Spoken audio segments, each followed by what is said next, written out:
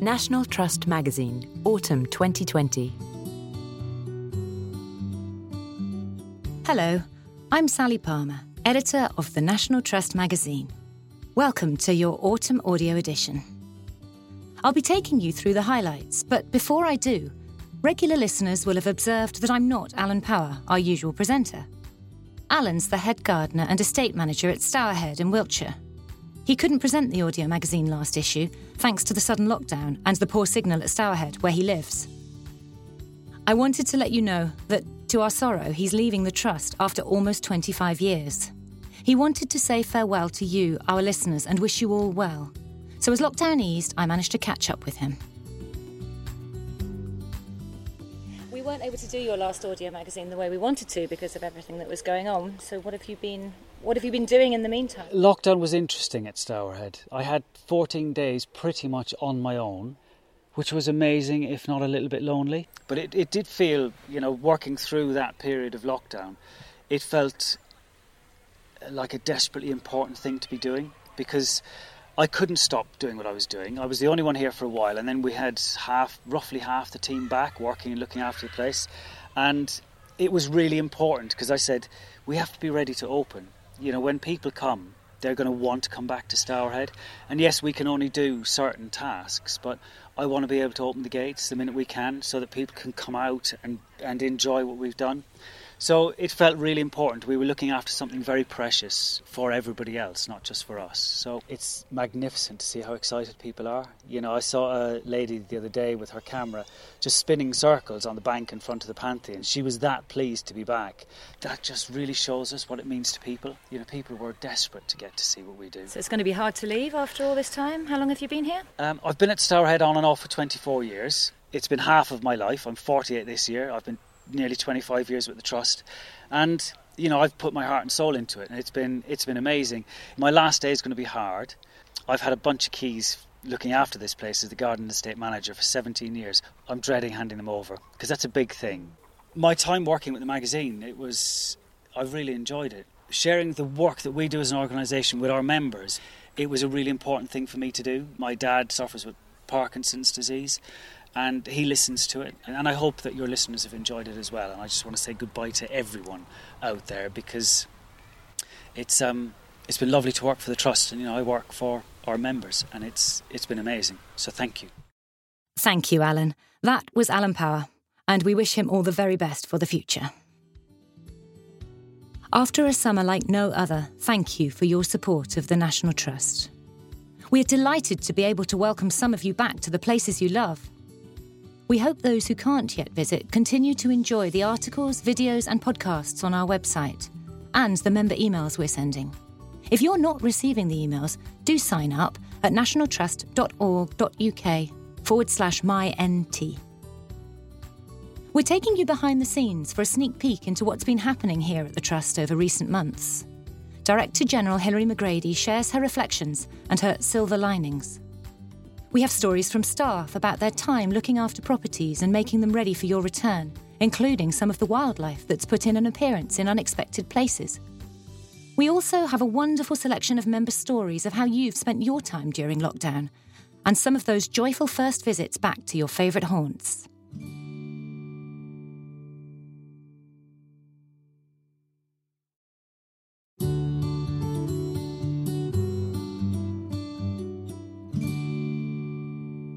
To start, Director-General Hilary McGrady reflects on a summer like no other and thanks every one of you for your support of the National Trust.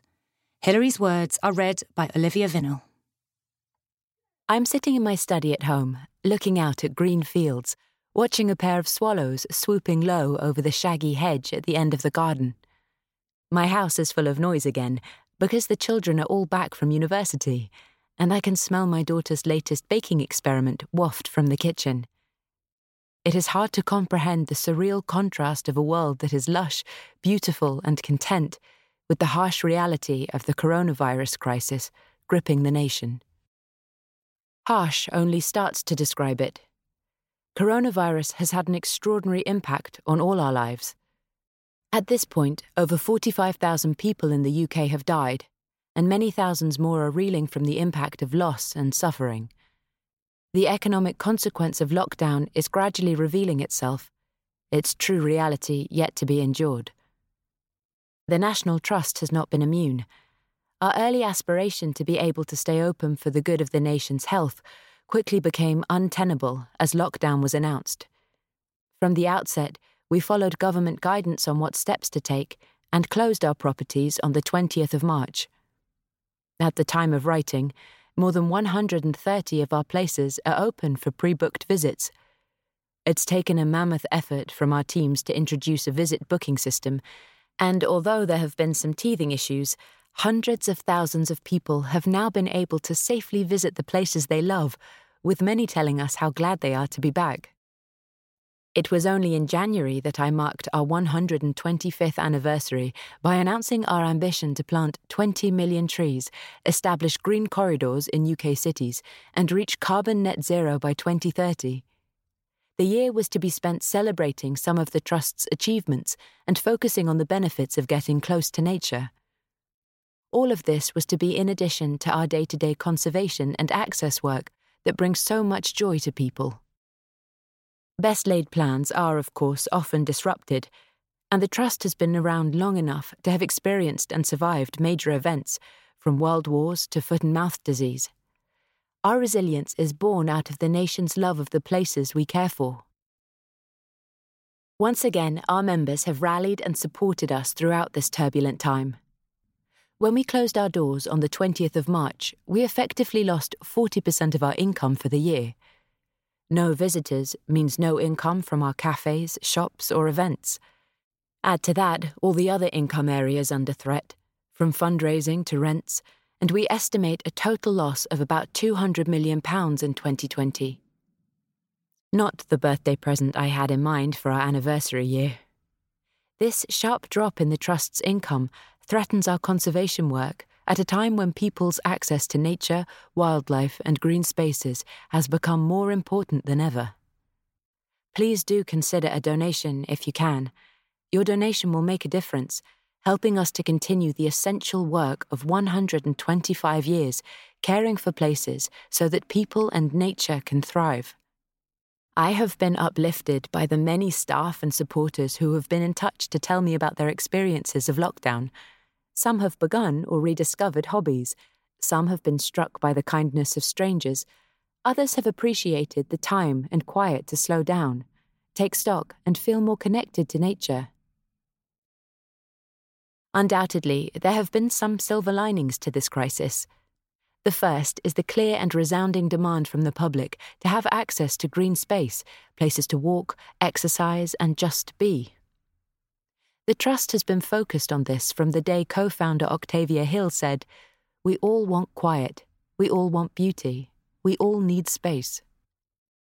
The coronavirus crisis has shone a new light on the inequality of access to green space, particularly in urban areas. Just as the government at the end of the Second World War had the vision to establish our national parks at the same time as they created the NHS, now is the time to invest in the green spaces so essential to the health and happiness of the millions living in towns and cities. The second has been the incredible rise in community action, the desire to help, respond, and be part of the fight against the virus. From the weekly clap for carers to the thousands of volunteers delivering supplies or making personal protective equipment, the nation has wanted to play its part.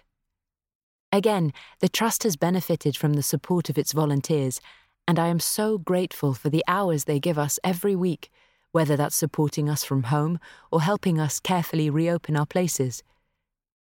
We've only been able to welcome back a small number of volunteers so far, but we're looking forward to inviting more back as we open more places.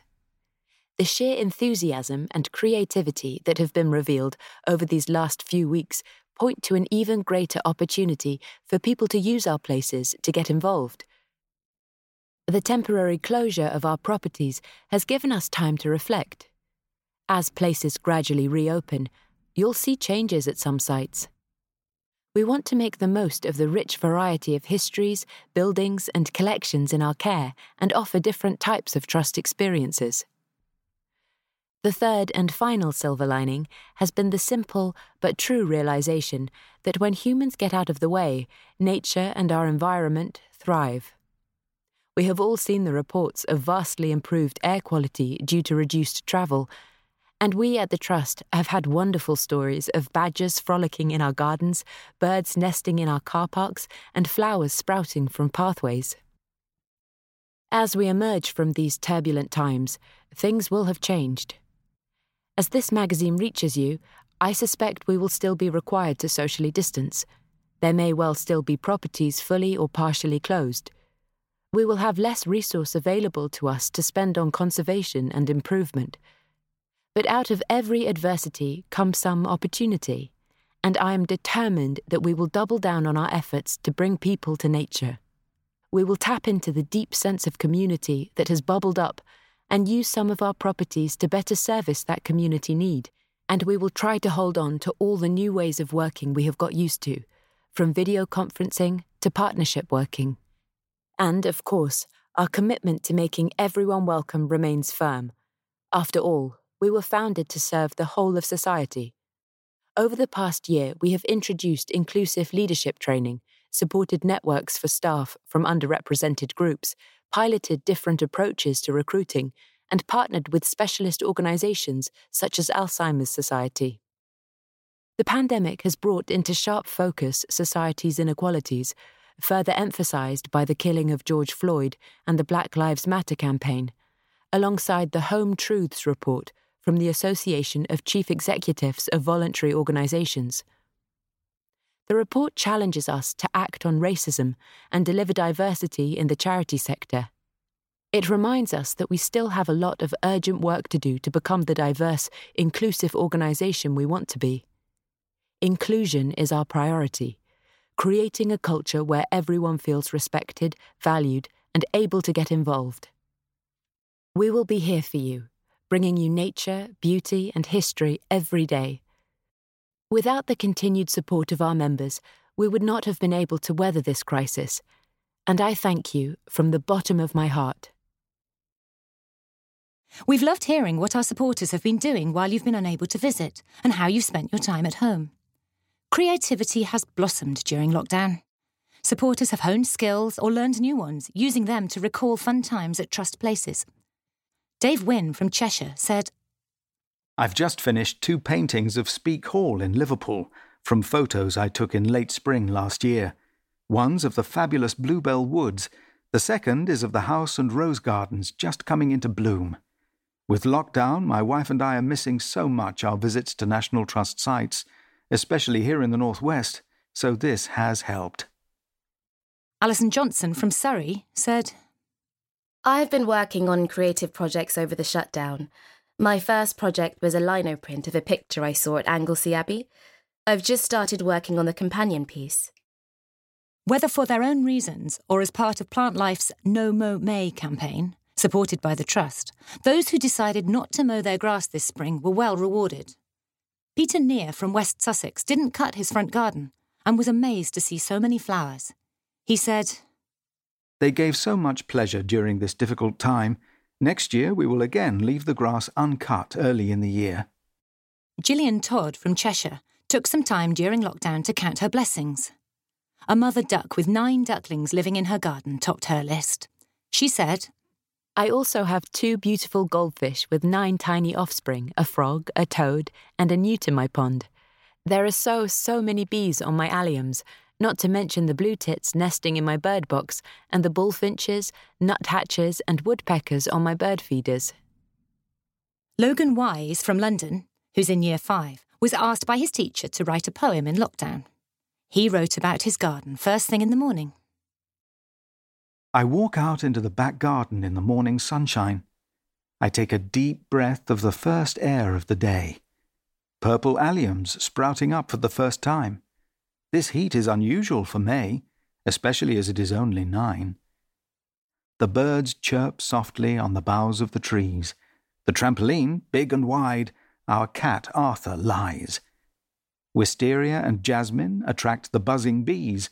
The cobweb on our swing holds some unfortunate flies. Scottish heather reminds my mum of her home.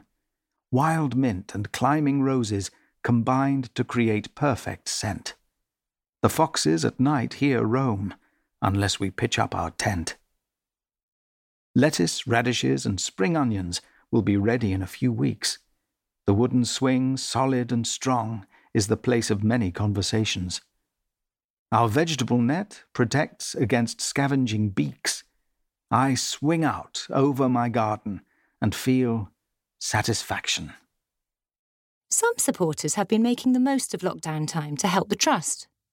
10-year-old Otis Ives from Hampshire raised nearly £810 for the NHS and the National Trust after walking 17 kilometres between his family's farms on VE Day.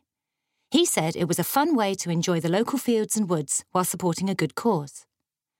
Mrs. Jennifer Howells from Staffordshire sent £20 and wrote to say, "As I'm not spending any money while in lockdown, I'm sending some money each week to 2 charities which I usually support. I know it will only be a drop in the ocean for you, but if many people do the same, it will help." 6-year-old Loenna and 3-year-old Sinara Hanford from Cornwall raised £367 doing a sponsored run. They said, "We love nature and wildlife. We know we need to look after our planet and our environment, and we want to help." Meanwhile, National Trust staff have been looking after the places you love so they're ready for your return, and finding new ways to help keep you connected to the National Trust while you've been unable to visit.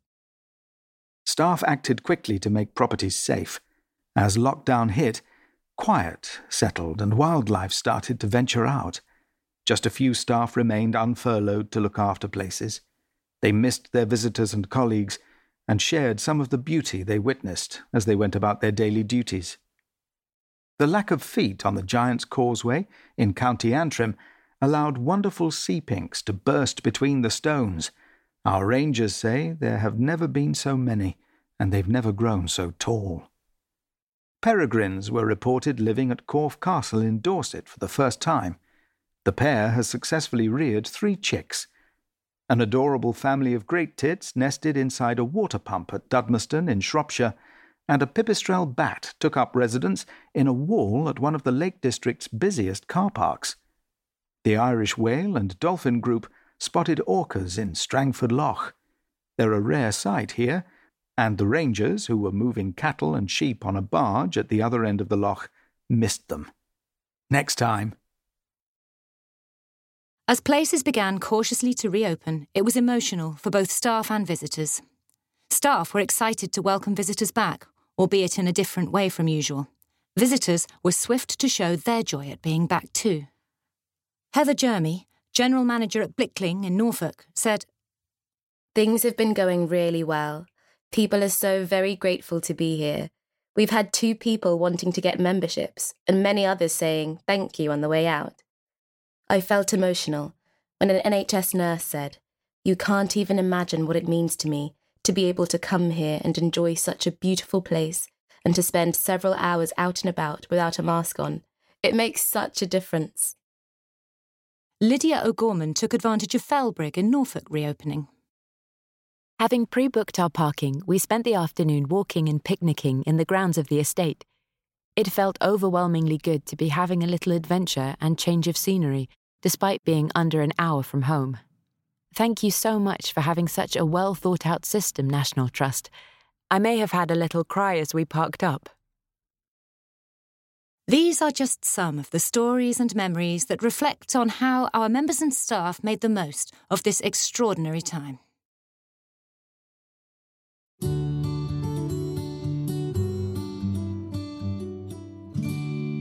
And now for the news roundup. Here's Olivia Vinnell, Neca Okoya and Glenn Macready to tell you about what else has been going on around the Trust. The Trust has acquired 3.6 hectares, 9 acres, of land in the heart of the wild Exmoor coastal landscape. The rolling hills and deep wooded valleys were immortalised in R.D. Blackmore's book Lorna Doone, which was published in 1869 and inspired by the Exmoor landscape. The area is popular for walking, riding and cycling, and is well connected by public rights-of-way to other Trust places, including Watersmeet, a stretch along the East Lynn River that features in the novel. The countryside in and around the area is a great place to see nature, including red deer, peregrines and ancient oaks, says lead ranger Kev Davies. The newly acquired site, which was partly funded by the Neptune Coastline Campaign and a bequest from Mrs. M. L. Chappell, includes Lorna Doone Farm and nearby Cloud Farm campsite. The Trust plans to improve the facilities and open up the landscape to encourage more people to enjoy and benefit from spending time in nature. Completion of the sale took place before lockdown significantly affected the Trust's finances. A report into the historic connections between trust places and slavery and colonialism is to be published this autumn. The research has been compiled by Dr. Corinne Fowler of the University of Leicester, with involvement from trust curators and other researchers. The report will help support new interpretation of our places and collections. It will be available to read at nationaltrust.org.uk/mag/colonial-history. We are delighted to announce that the National Trust Council has reappointed Tim Parker as the Trust's chair for a third 3-year term. Our chairs generally serve 2 terms, but the Council agreed that an exceptional third term was warranted to provide continuity during a period when the impacts of the coronavirus pandemic pose major challenges for the Trust. Tim's appointment runs until November 2023. The Grade 2 listed ornamental bridge at Clumber Park in Nottinghamshire has been restored to its former glory 2 years after it was badly damaged by vandalism. The bridge, which is more than 200 years old, was rebuilt using original stonework recovered from the River Poulter, with additional stone created by conservation specialists. The coronavirus pandemic has caused a sharp drop in the National Trust's income, threatening our conservation work at a time when people's access to nature, wildlife and green spaces is more important than ever. We've developed some new ways for people to support the Trust safely, as we know many of you are keen to help. While visiting our places, you can now text to donate £3 or £5 to help support our work. We're also testing a new contactless Tap to Give device at several of our places. You can donate online to support your favourite National Trust place or the area of conservation that matters most to you, such as coast, gardens, nature and wildlife, or buildings and collections. However you may choose to support, it will make a real difference. On your next visit, look out for text to donate and Tap to Give, or donate online today at nationaltrust.org.uk/donate. And those were some of the highlights from the news.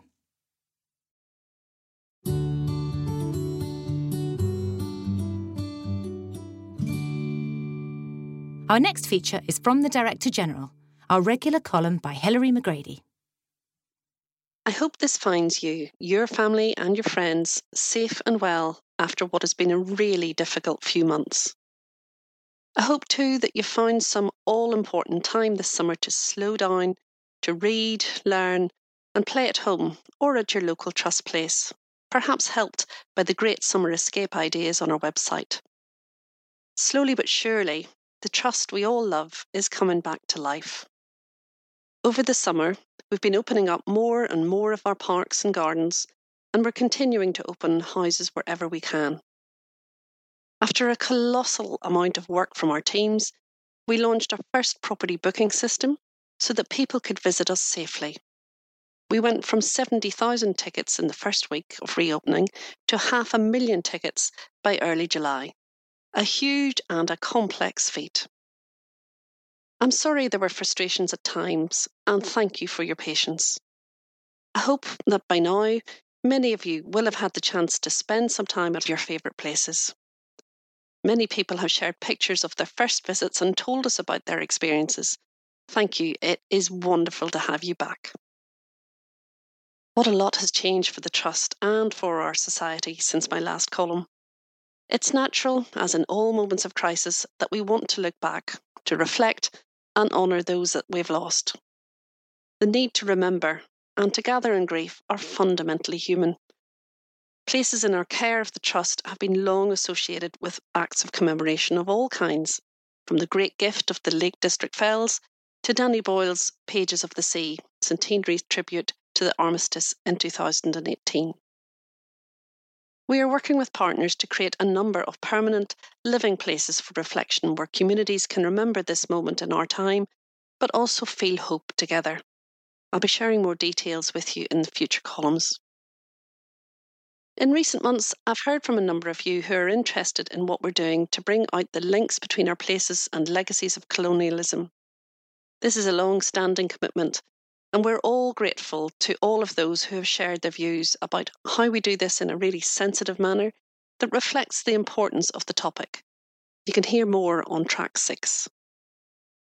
Although we are starting to find a new normal, these are still extraordinarily difficult times for the Trust and our friends and colleagues in the wider heritage sector. We've mitigated the impact of coronavirus as best we can.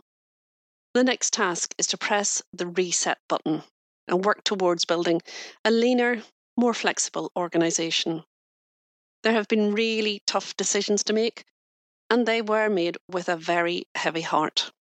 But they will steady us to help nature and people to thrive for another 125 years. While so much else has changed, our strategy has not. We're still about connecting people with their heritage and giving them more equal access to nature, a need so heavily underlined by the lockdown. The pandemic has caused a sharp and a sustained drop in our income, threatening our conservation work at a time when people's access to nature and wildlife and green spaces has become more important than ever. Your support has never been more valued than right now. Whether you stay in a Trust holiday cottage, enjoy a coffee on your next visit, or make a donation online by using our new text to donate or tap to give facility as described in track 3, it all makes a difference. Thank you.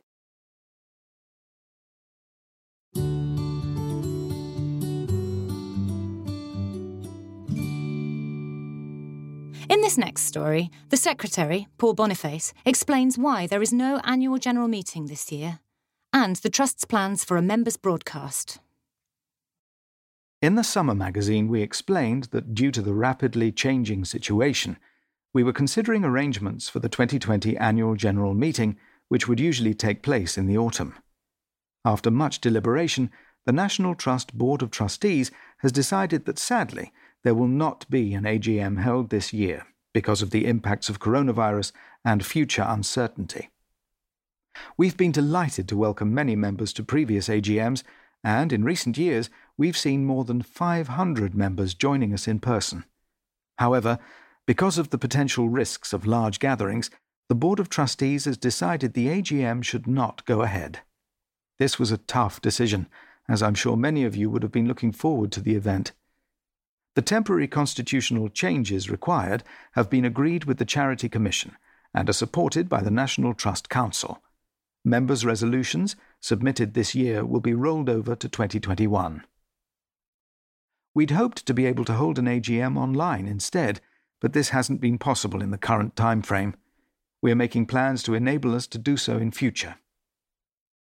It is important to us that members can still ask questions of trustees and senior staff, so there will be an online members' broadcast on the 7th of November. You will have an opportunity to hear from the Trust's Chair and Director General and to ask questions. The Board and Council have also cancelled this year's elections to the Council. Again, the temporary constitutional changes allowing this to happen have been approved by the Charity Commission. With no elections this year, all existing elected members of the Council will serve one additional year. The Council elections will proceed as usual in 2021. If you have any questions to submit for the members' broadcast, please email ntmemberbroadcast@nationaltrust.org.uk by the 23rd of October 2020. We will respond to as many questions as we can. For the latest updates, please visit nationaltrust.org.uk/members-broadcast.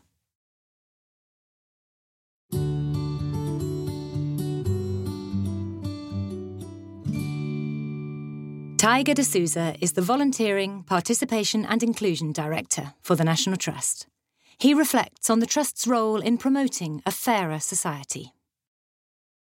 The emergence of the Black Lives Matter movement this spring was a significant moment. Shortly afterwards, the Association of Chief Executives of Voluntary Organizations released a report titled Home Truths: Undoing Racism and Delivering Real Diversity in the Charity Sector. The report outlined that systemic and institutional racism was prevalent. At the National Trust, we have a duty to play our part in creating a fairer, more equitable society. We have two responsibilities. The first is to make sure everyone feels welcome at the National Trust. That sense of belonging extends to our staff, volunteers, and everyone who engages with us, from long-standing members to those visiting us for the first time.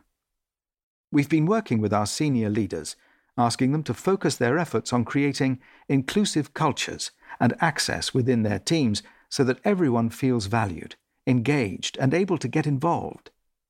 We've also refreshed and launched a new set of organizational values, which reflect the kind of organization we want to be and ground everything we do in a shared understanding of what it really means to make everyone welcome. Though we recognize a need to improve experiences for a broader ethnocultural audience and the people of colour who work or volunteer with us, we know that we must also look at other areas of our provision. These include the accessibility of our places and our approach to interpretation and programming. Our work on inclusion is not limited to ethnicity, and we remain committed to other areas of improvement, including our partnership with Alzheimer's Society to become dementia-friendly by 2022. Rooted in our charitable objectives is a responsibility to preserve nature, beauty, and history for the benefit of the nation. If only a proportion of the population feel comfortable or welcome at our places, we are collectively failing in delivering our founding principles. As Octavia Hill, one of the Trust's founders, explained in 1883, the need of quiet, the need of air, and I believe the sight of sky and of all things growing, seem human needs, common to all. Our second responsibility is to present the colonial history of our places in a thoughtful way that promotes productive debate and reflection. The stories we tell, or often choose not to tell, must be addressed at the same time as we review and improve our organizational culture and individual experiences. In the autumn, we're publishing research detailing the colonial links to our places. Our teams are now working hard to translate that knowledge into how we talk about and present those places and items within our collections. Some have asked if our work in this space is just a knee-jerk reaction to Black Lives Matter. We have been doing this work for a number of years, because legacies of colonialism and slavery are a real part of the historic fabric in our hands. Our research and feedback we have received have also told us that visitors are curious about the range of different stories connected to our places. We believe they want us to explore these stories, including those that are sensitive or controversial, provided they are authentic to the specific place, that interpretation is based on sound historical research, and that we help them to explore and draw conclusions for themselves. However, there is no doubt that the Black Lives Matter movement has caused us to look at the pace of what we do. We are a charity committed to inclusion. At the time of the most recent surge of Black Lives Matter activity, inclusive leadership training was already being delivered to senior staff across the Trust. We've curated national programs to share stories which have often gone untold, such as Prejudice and Pride in 2017, which explored LGBTQ+ heritage.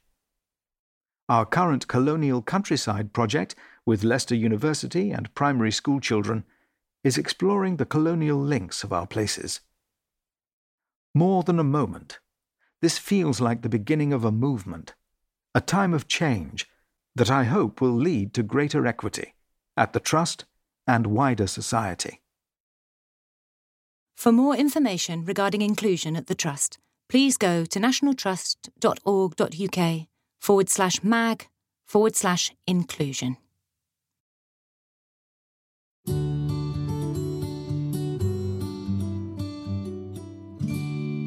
Head curator Sally-Anne Huxtable explains how she became smitten with the ceramics of William de Morgan and why she loves the peacocks on this bowl of his in particular. My childhood was a very rural one in which art, museums and heritage didn't really feature. It was only in my later teens that I started to develop an interest in art, and a love of decorative art and design came about a decade later when I found myself starting a part-time PhD on Victorian pre-Raphaelitism, aestheticism and arts and crafts. At that time, I was living in London, and on a whim, I volunteered at the De Morgan Centre, then based at Wandsworth Library. I was immediately smitten with the work of William Friend de Morgan and with working in a museum. This proved to be a transformational moment in my life. Born in 1839, de Morgan was studying art at the Royal Academy when in 1863, artist Henry Holiday introduced him to William Morris at Morris's Red Lion Square studio. It seems likely that this meeting prompted de Morgan to drop out of his studies and pursue a career in decorative art. De Morgan initially designed stained glass and ceramics, which Morris marketed and used in his decorative schemes. Around this time, experiments with firing both stained glass and ceramics led de Morgan to recreate the gorgeous metallic sheen of medieval Hispano-Moresque luster ceramics. These were luxury ceramics produced in Muslim Spain in the 14th and 15th centuries. They were characterised by a use of intricate pattern, stylised creatures, and iridescent lustre glazes, all of which de Morgan sought to emulate through his own designs.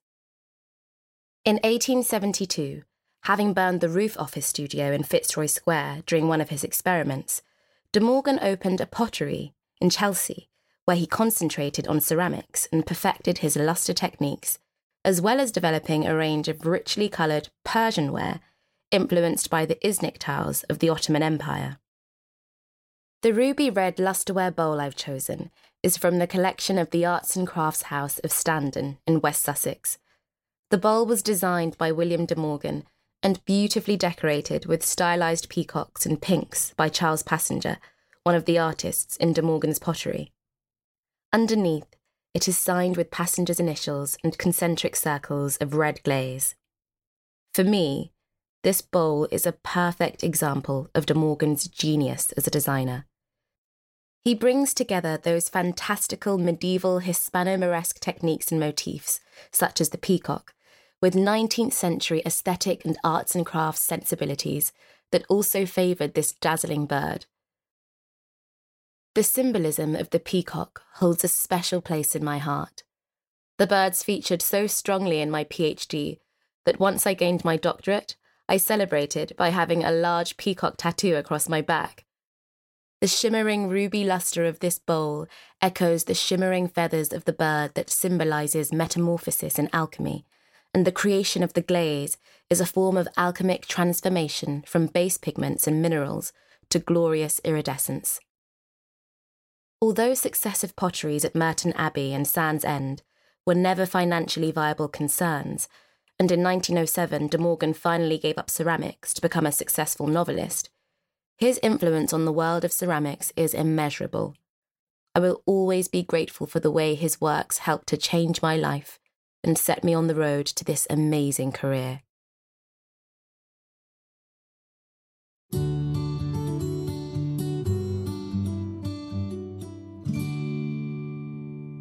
Lockdown has helped us all to appreciate natural moments more than ever. Join Andy Beer, author of the beautiful book Everyday Nature, as he journeys through seasonal traditions linked to nature's calendar. No previous expertise required. If you are really lucky, you might catch a glimpse of a bearded tit, or otter, or purple emperor butterfly. I see this turn of phrase a lot in books about nature, and I'm sorry to break it to you, but you probably won't. Not unless you accompany an expert to exactly the place where these rare things are found at exactly the right time of year, and you look where the expert is pointing. I've been fascinated by nature for most of my life, but there are still lots of flora and fauna I have never seen. Not only do I find this type of advice discouraging, but it also reinforces the notion that being interested in nature is simply a quest to fill in some long list. Somehow, nature has become the preserve of the experts, to be appreciated only in a prescribed way, with the right equipment. You have to get the names right. You are required to dismiss some beautiful things because they are not native, which is ironic, given that just about everything that lives in this country had to invade after the ice last retreated more than 11,000 years ago. Trouble is, if there is always something brighter, rarer, or more exciting just around the next corner, you miss the everyday nature right there in front of you. So I wrote a book, Everyday Nature: How Noticing Nature Can Quietly Change Your Life. It is about how to notice and take delight from the commonplace, the ordinary, the everyday. Marking the cycle of the seasons and taking time to look closely. The joy of a lawn dotted with daisies, or the burst of a blackberry on your tongue. During the book writing process, I have had to spend time re-educating myself about the apparently simple business of how to see. Everyday nature is not about heading off to distant parts in order to find a creature.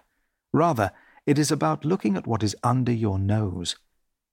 In June, the National Trust released the results of a YouGov poll that has revealed how an increased relationship with nature appears to have helped people across the UK since the coronavirus pandemic outbreak in March. Findings showed that more than 2/3 of adults agreed that spending time noticing the nature around them has made them feel happy during lockdown. More than half the population also agreed that they plan to make a habit of spending time in nature once things go back to normal. The results tell us that time spent in nature or seeing nature has had a positive effect on mood and hopefully also on mental well-being during this difficult time. There's mounting evidence of a positive impact on mental health and well-being from everyday connections with nature. The fact that people are recognizing how nature has helped them during the crisis can only be a good thing for people, nature, and wildlife. It's easy to think of nature as something fragile that lives far away. Instead, it is something huge and powerful that is all around us. If we take the time to slow down and observe it, as so many of us have been doing of late, then the turning of the seasons can add great meaning to our lives. The autumn equinox on the 22nd of September is the day of equal light and dark. It marks a turning point in the seasons, where, from this point on, the long nights of winter begin. I don't like the arrival of the darkness and the thought of cold winter nights ahead, so I find it helps to look forward to the pleasure of seasonal traditions. The period from now to the shortest day of the year breaks into 2 neat 6-week parts. From the autumn equinox until Halloween, there's the richness of autumn to enjoy, with its colour, fruits, and fungi. From Halloween until Christmas, there are just a few weeks of cold austerity to fill with the appreciation of colourful stems, bark, and frost, as well as warming fires and seasonal parties. Then, on the 21st of December, the year turns, and every day brings growth and light. This makes things so much easier. Perhaps more than other seasons, autumn is a time of traditions. Rituals and ceremonies around the harvest date back centuries. Other ancient traditions, such as Halloween, are a cultural mishmash of folk tales and celebrations which have been evolving since Celtic times. Today, many people enjoy their own annual traditions inspired by the season. Families take time to walk through local woodland and enjoy the colourful shades.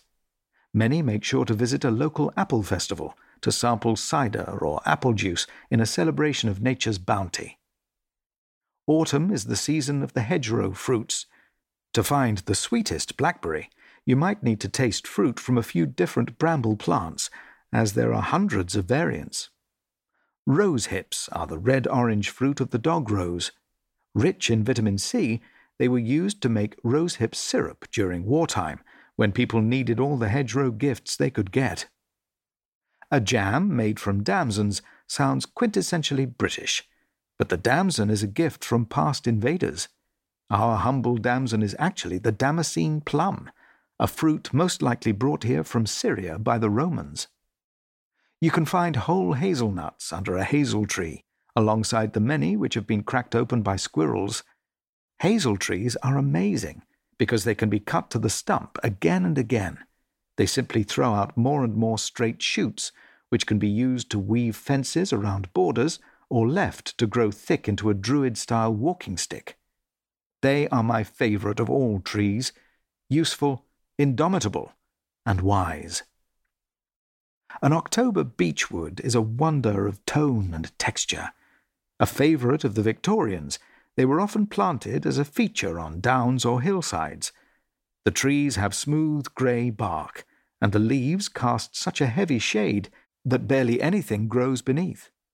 The leaves turn from green to amber and then brown, before falling to make a deep leaf litter. Find a beechwood to wander through with friends or family. Mark a date to do it again next year. An autumn tradition has been made. You can buy Andy's book, Everyday Nature, which has a seasonal tip for every day of the year, not just for autumn, from nationaltrustbooks.co.uk. Every purchase you make from our retail collections helps us look after special places.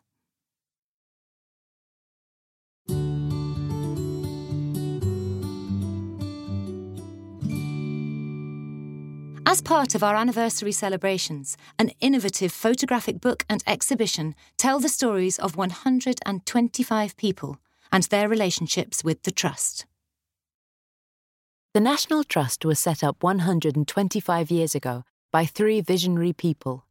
At a time when industrialisation threatened to banish a way of life where people were connected to the natural world, Octavia Hill, Sir Robert Hunter, and Canon Hardwicke Rawnsley understood the importance of looking after outdoor spaces and historic environments for the benefit of the nation.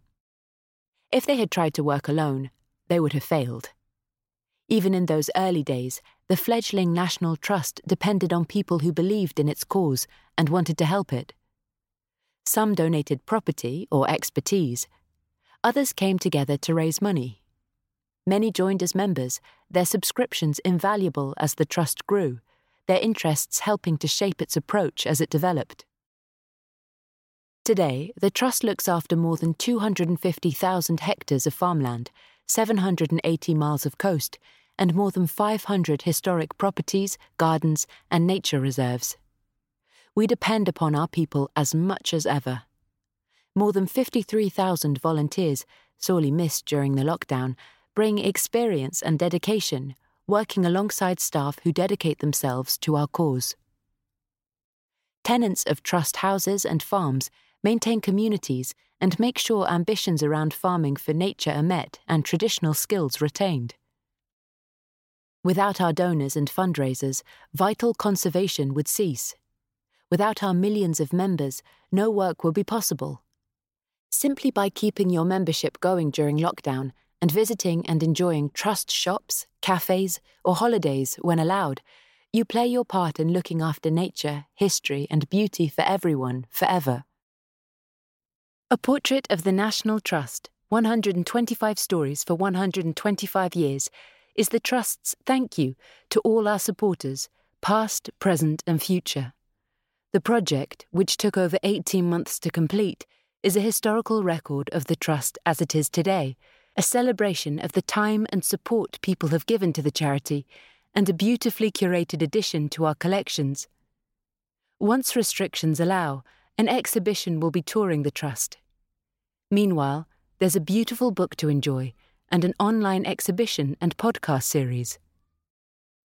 The photographic style is influenced by the work of Irving Penn, 1917 to 2009, an American photographer with a formidable reputation for still life and portraiture, who particularly enjoyed shooting within the controlled confines of a studio setting.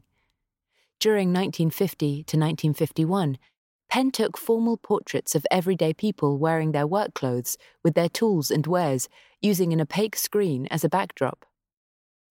Rather than separate the people from the places as Penn did, head of photography Chris Lacey and photographer John Miller toured the country with a semi-transparent screen and studio lights. The results, in deliberately stylized black and white, reveal each setting but direct the viewer's gaze onto the person. Here we bring you the stories of some of the people that feature in the book. First, Sam King, who is a conservation assistant at Collerton Fishacre in Devon. Collerton Fishacre is a 1920s, 7-bedroom country home that was built for the D'Oyly Carte family, who set up the Savoy Theatre and Hotel. I've been here about a year now. My job is preventing the deterioration of the collection.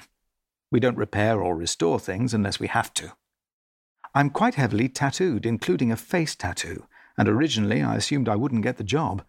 I used to put makeup on to hide it, but then I forgot one day. Our house and collections manager caught me trying to cover up, and she just said there was no need. It's been a huge thing for my confidence to know that I can now look how I want and not have any backlash. Marie Bartholomew is a volunteer garden guide. 30 years ago, Marie started volunteering at her local National Trust property, Virginia and Leonard Woolf's country retreat, Monk's House, in East Sussex. After word got out that Marie's father had been Leonard Woolf's gardener, the room where she stewarded became very crowded. I only called into Monk's House to ask about volunteering because it was the nearest property. I didn't tell anyone that Dad had been Leonard's gardener. When it got out, people started asking questions, so I decided it'd be easier if I came once a month to answer questions in the garden. Leonard was very kind.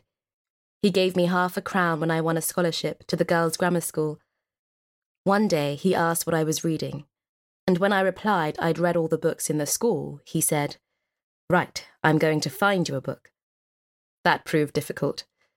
Virginia had to come downstairs and they searched until they found 2 books they thought I could manage. The King of the Golden River by John Ruskin and The Water Babies by Charles Kingsley. After Dad retired, Leonard used to visit, bringing fruit from the garden, and after Dad died, he gave Mum a Siamese kitten as a companion. Someone asked me, "Why do you still do this when you're almost 90? I said, "Because it's like coming home. I just seem to belong in the garden."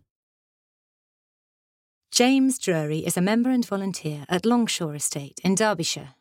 Longshore Estate is a 1,600-acre area of parkland and heather moorland in the Peak District. James began volunteering there with his carer Andrew as part of his Duke of Edinburgh's award, helping to keep the tea room and trails tidy. His sunny smile and charisma have led him to become a popular member of the team. James's father Peter says that being outside in beautiful surroundings and socialising with his carer as well as the staff and visitors make James feel good. James has profound learning disability and autism.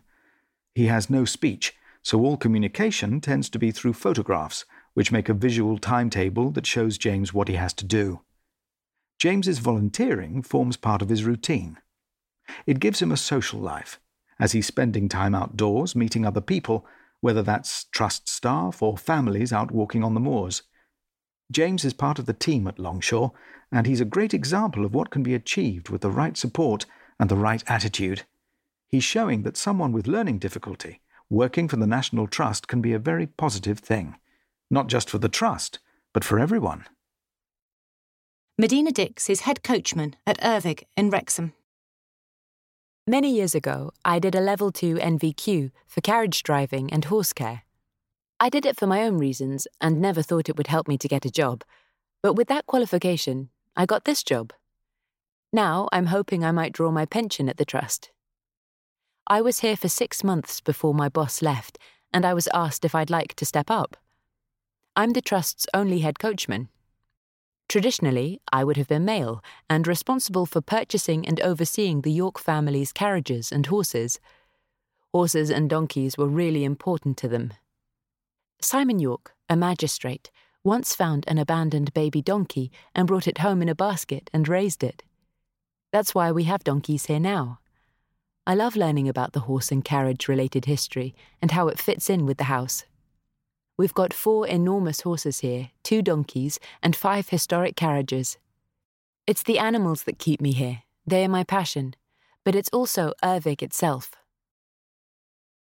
Ian Edmonds is Curator of Birds at Waddesdon in Buckinghamshire. I came to Waddesdon for work experience while I was in college and enjoyed it so much that I came back as a volunteer. When I was planning to go to university, they offered me a junior position. I had to think about it quite hard and asked my granddad for advice. He said, "What are you going to do with a degree?" When I said I'd probably end up doing what I was doing, he said, "Take the job." So I took the job, but I also managed to do my degree part-time with the help of the Trust. Working with live animals, I need to be close by, so I live on site. That means, of course, I end up taking my work home. On my kitchen table, I have an incubator and a brooder, and there's bird food in the fridge. The type of birds we have here are particularly hard to work with, but we've earned a very good reputation for breeding. We've worked with Bali miners and sent some back to Bali. Blue-crowned laughing thrushes have a world population of about 500, and 40 to 50 have been bred here. We work with lots of other organisations, and though we're a small part of many larger projects, they all add up to make a difference. I love it when we do behind-the-scenes tours for children. When the children see the chicks being hand-raised, they have that look of wonder in their eyes. Sometimes I look at the world and worry, but when I see these children, all smiles and fascination, I think, actually, the future might be okay after all. Mukith Mia is a volunteering and community involvement manager in Birmingham and the Black Country. I want to create a level playing field for everyone, especially the next generation. I do not want my 3 daughters ever to feel like I often did, sidelined by the education system and the jobs market, needing to make constant compromises simply to fit into society's ideal of what a son of an immigrant should be like, even though I was born here and see myself as a British Asian. These experiences have made me more determined to make a difference whenever I can. I've had a number of roles during my 10 years at the Trust. They've all had the aim of making the back-to-backs and other Trust places in Birmingham and the Black Country more accessible to people who might feel the Trust isn't necessarily for them. Since I started, we've run outreach schemes to connect with young people. We've also made it easier for non-traditional volunteers to join the Trust. The Trust couldn't exist without the love and dedication of its supporters. Perhaps in the future, another photographer will record a similar moment for our 250th anniversary. Let's hope so. Meet all 125 people featured in the project, read their stories and delve behind the scenes. A portrait of the National Trust, 125 stories for 125 years, is available to buy online for £10. Visit shop.nationaltrust.org.uk/125-portraits-book. Finally, ahead of a touring exhibition once guidelines allow, explore a selection of pictures and stories online from the comfort of your own home. nationaltrust.org.uk/125-portraits-online.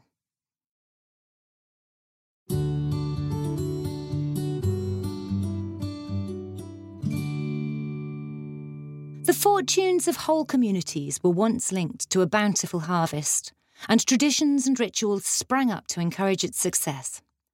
Seasonal produce is still a priority for the Trust's nature-friendly farmers today. In the times before modern machinery redefined agriculture, a Cornish farmer winnowing wheat from chaff could be heard whistling if he felt the wind drop. A call to the Spridgeon or air spirit would bid the wind to return and help him separate the grains as he tossed them in the air. Farming communities all over the world have historic superstitions, traditions and rituals associated with food production. People in Lancashire, for example, would take care to sit their hens on an odd number of eggs, as there was luck in odd numbers. In ancient China, the moon was seen as a symbol of harmony and abundance. People today still celebrate a moon festival, where they gather to eat mooncakes and share folk tales about a moon maiden. People turn to rituals, such as whistling to the Spridgeon, as a way to encourage a successful harvest. Folk tales around harvest time have been recorded as far back as the Middle Ages. The fortunes of farms, families, and entire communities were inextricably tied to whether the crop yield would be enough to feed the community and to pay their rent for the year. Communities worked together to gather the harvest, the men reaping the corn using sickles or scythes, the women and children following behind, gathering and tying it into sheaves. Today, modern machinery and a global marketplace have changed the farming landscape considerably. But harvest time remains important for small-scale arable farmers and their local communities.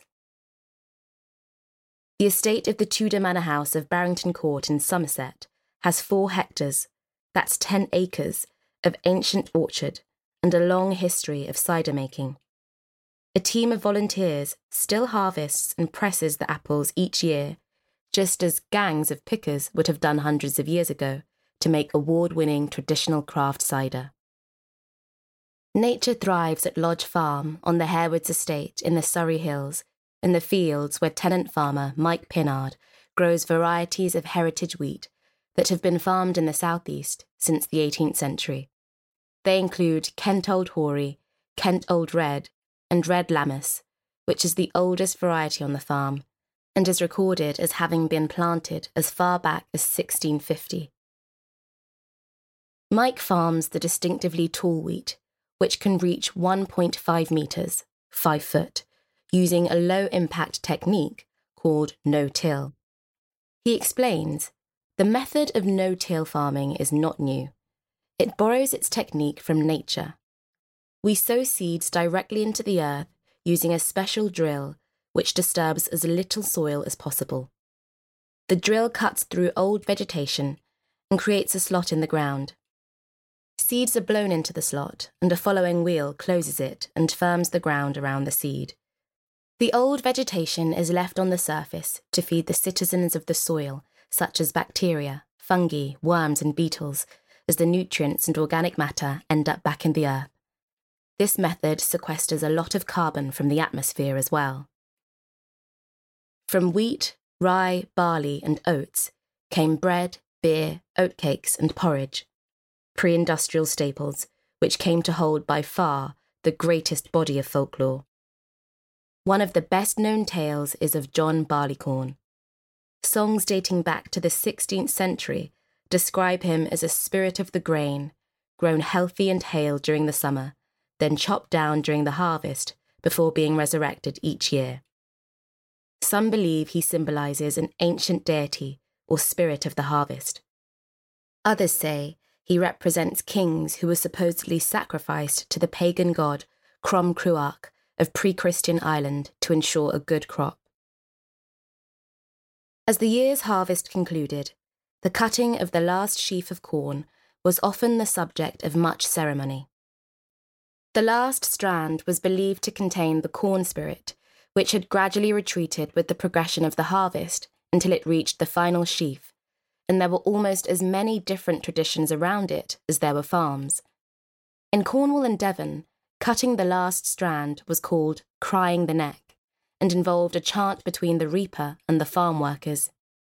In Herefordshire, the strand was tied into a bunch to resemble a mare before reapers threw sickles at it to cut it down.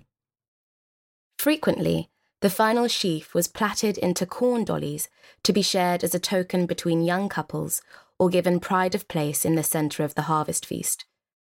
The feast, a tradition later embraced by the Christian faith, celebrated the end of a hot and tiring harvest time out in the fields. During a churn supper in Yorkshire, a farmer would bring out a whole churn of cream as a reward for the workers. In Sussex, caraway cake was the traditional treat, as it was believed to give strength. After the plenty of the harvest, winter was the time to hunker down. According to Celtic beliefs, the winter festival Samhain, which started at sundown on the 31st of October, was when the boundary between this world and the next was at its thinnest, and spirits of the dead could roam the earth.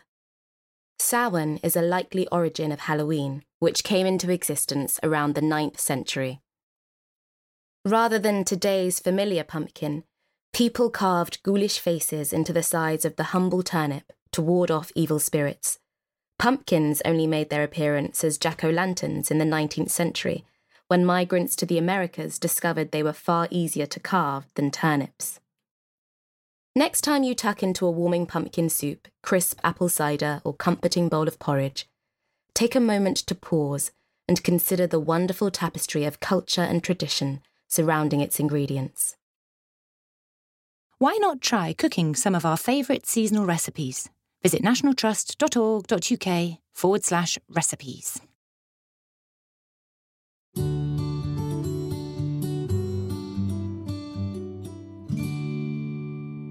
And now it's time to hear from you. Maureen Pierre in Staffordshire reminisces back to the back-to-backs.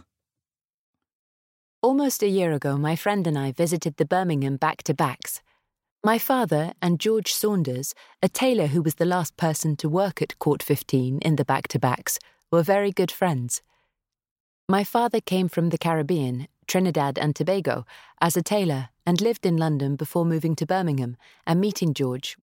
When I was small, I used to go in the shop in the back-to-backs with my dad and sit on a little stool in front of the counter while Dad and George did tailor things. I used to love looking at all the fabric while Dad helped George to get orders completed. They are really nice childhood memories, and it gave me great pleasure when the Trust took over and I got to go and visit the back-to-backs again. Dad still has some bespoke clothing skillfully tailored by George. Dad is now in his mid-80s, and whenever I need anything sewing, I still ask him. He has a terrible old sewing machine that he still uses. Malcolm Hayes in Kent remembers his father talking about his own childhood at what's now Mr. Straw's house in Nottinghamshire. The mention of Mr. Straw's house in the summer 2020 issue reminded me what a gem it is. We have a personal connection to it, as my father, John Allen Hayes, lived there as a child during the First World War, before the Straw family. I took my father back there in July 1998 for a visit, when he was aged around 85. He was born in November 1913, and he recounted how as a child in about 1917 he recalled seeing reflected on his bedroom ceiling, in the to-be Straw's house, the flames of a nearby gasworks which had been bombed by a Zeppelin after the blackout was prematurely lifted that night. I took Dad to visit Mr. Straw's house again in October 2001 and in 2003. These visits were always enjoyable. Sadly, my father passed in 2007, aged 93, but the memories remained for him, and still do for me, of a lovely place. Thanks for reminding me of fond memories. Felicia Riley in Kent describes her enjoyable virtual visit. I have been a Trust member for many years and always enjoyed my visits. For the last 5 years or more, I have been unable to make any visits due to health problems, but I have kept up my membership, and I'm delighted to learn about the virtual tours available on your website. This morning, I've enjoyed the tour of the Rose Garden at Mottisfont, Hampshire. The roses looked at their best, and the commentary was good. You can explore our selection of virtual tours by visiting nationaltrust.org.uk and putting virtual tours in the search box. Mike and Chris Hunter in Suffolk describe being the first visitors back to Sissinghurst when it reopened after lockdown. On the 29th of May, I was woken at 3 a.m. by a cuckoo. Unable to return to sleep, I decided to see if I could book tickets for Chris and me to visit Sissinghurst Castle Garden in Kent on its 3rd of June reopening. We were given the opening slot and were applauded as we arrived by the staff, who made us so welcome. Much thought had been put into the system of touring the gardens to maintain social distancing. Well done to the Trust for coping so well with the current difficulties. And finally, Anne Harris in Newport volunteers with the Make, Do and Mend sewing group at Tredegar House. She tells us how during lockdown the group switched to making scrubs for the NHS. My husband and I live very close to Tredegar House, and I began volunteering there as a house host when the Trust took over in 2012, greeting visitors at the front door. Shortly after, about 30 of us set up the Make, Do and Mend group, making costumes and dressing up clothes relating to the history of the house for visitors to enjoy. It gives me a buzz to see a whole family dressed up and pretending they're from a historical period. We use recycled fabrics, or buy them if required, to make costumes for exhibitions. We try to make them as accurate as possible, and we're learning all the time. The last dress we made was a costume from 1839. We took photos of the original dress, which is kept in the attic at Tredegar, researched it, and reconstructed the exact dress from virtually the same fabric.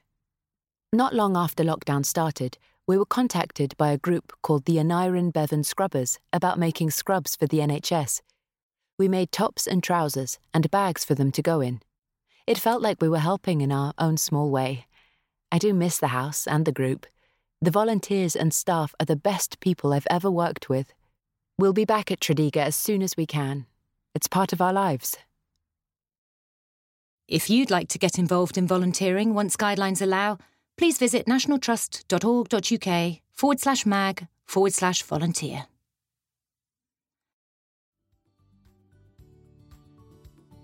Well, that's all from us this autumn issue. I hope you've enjoyed it, and do let us know what you think of this audio edition.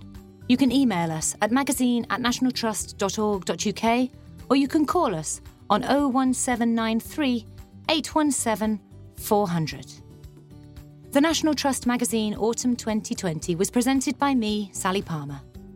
The readers in this edition were Olivia Vinnell, Necker Okoya and Glenn Macready. It was produced for National Trust magazine by Sound Understanding. All items are copyright.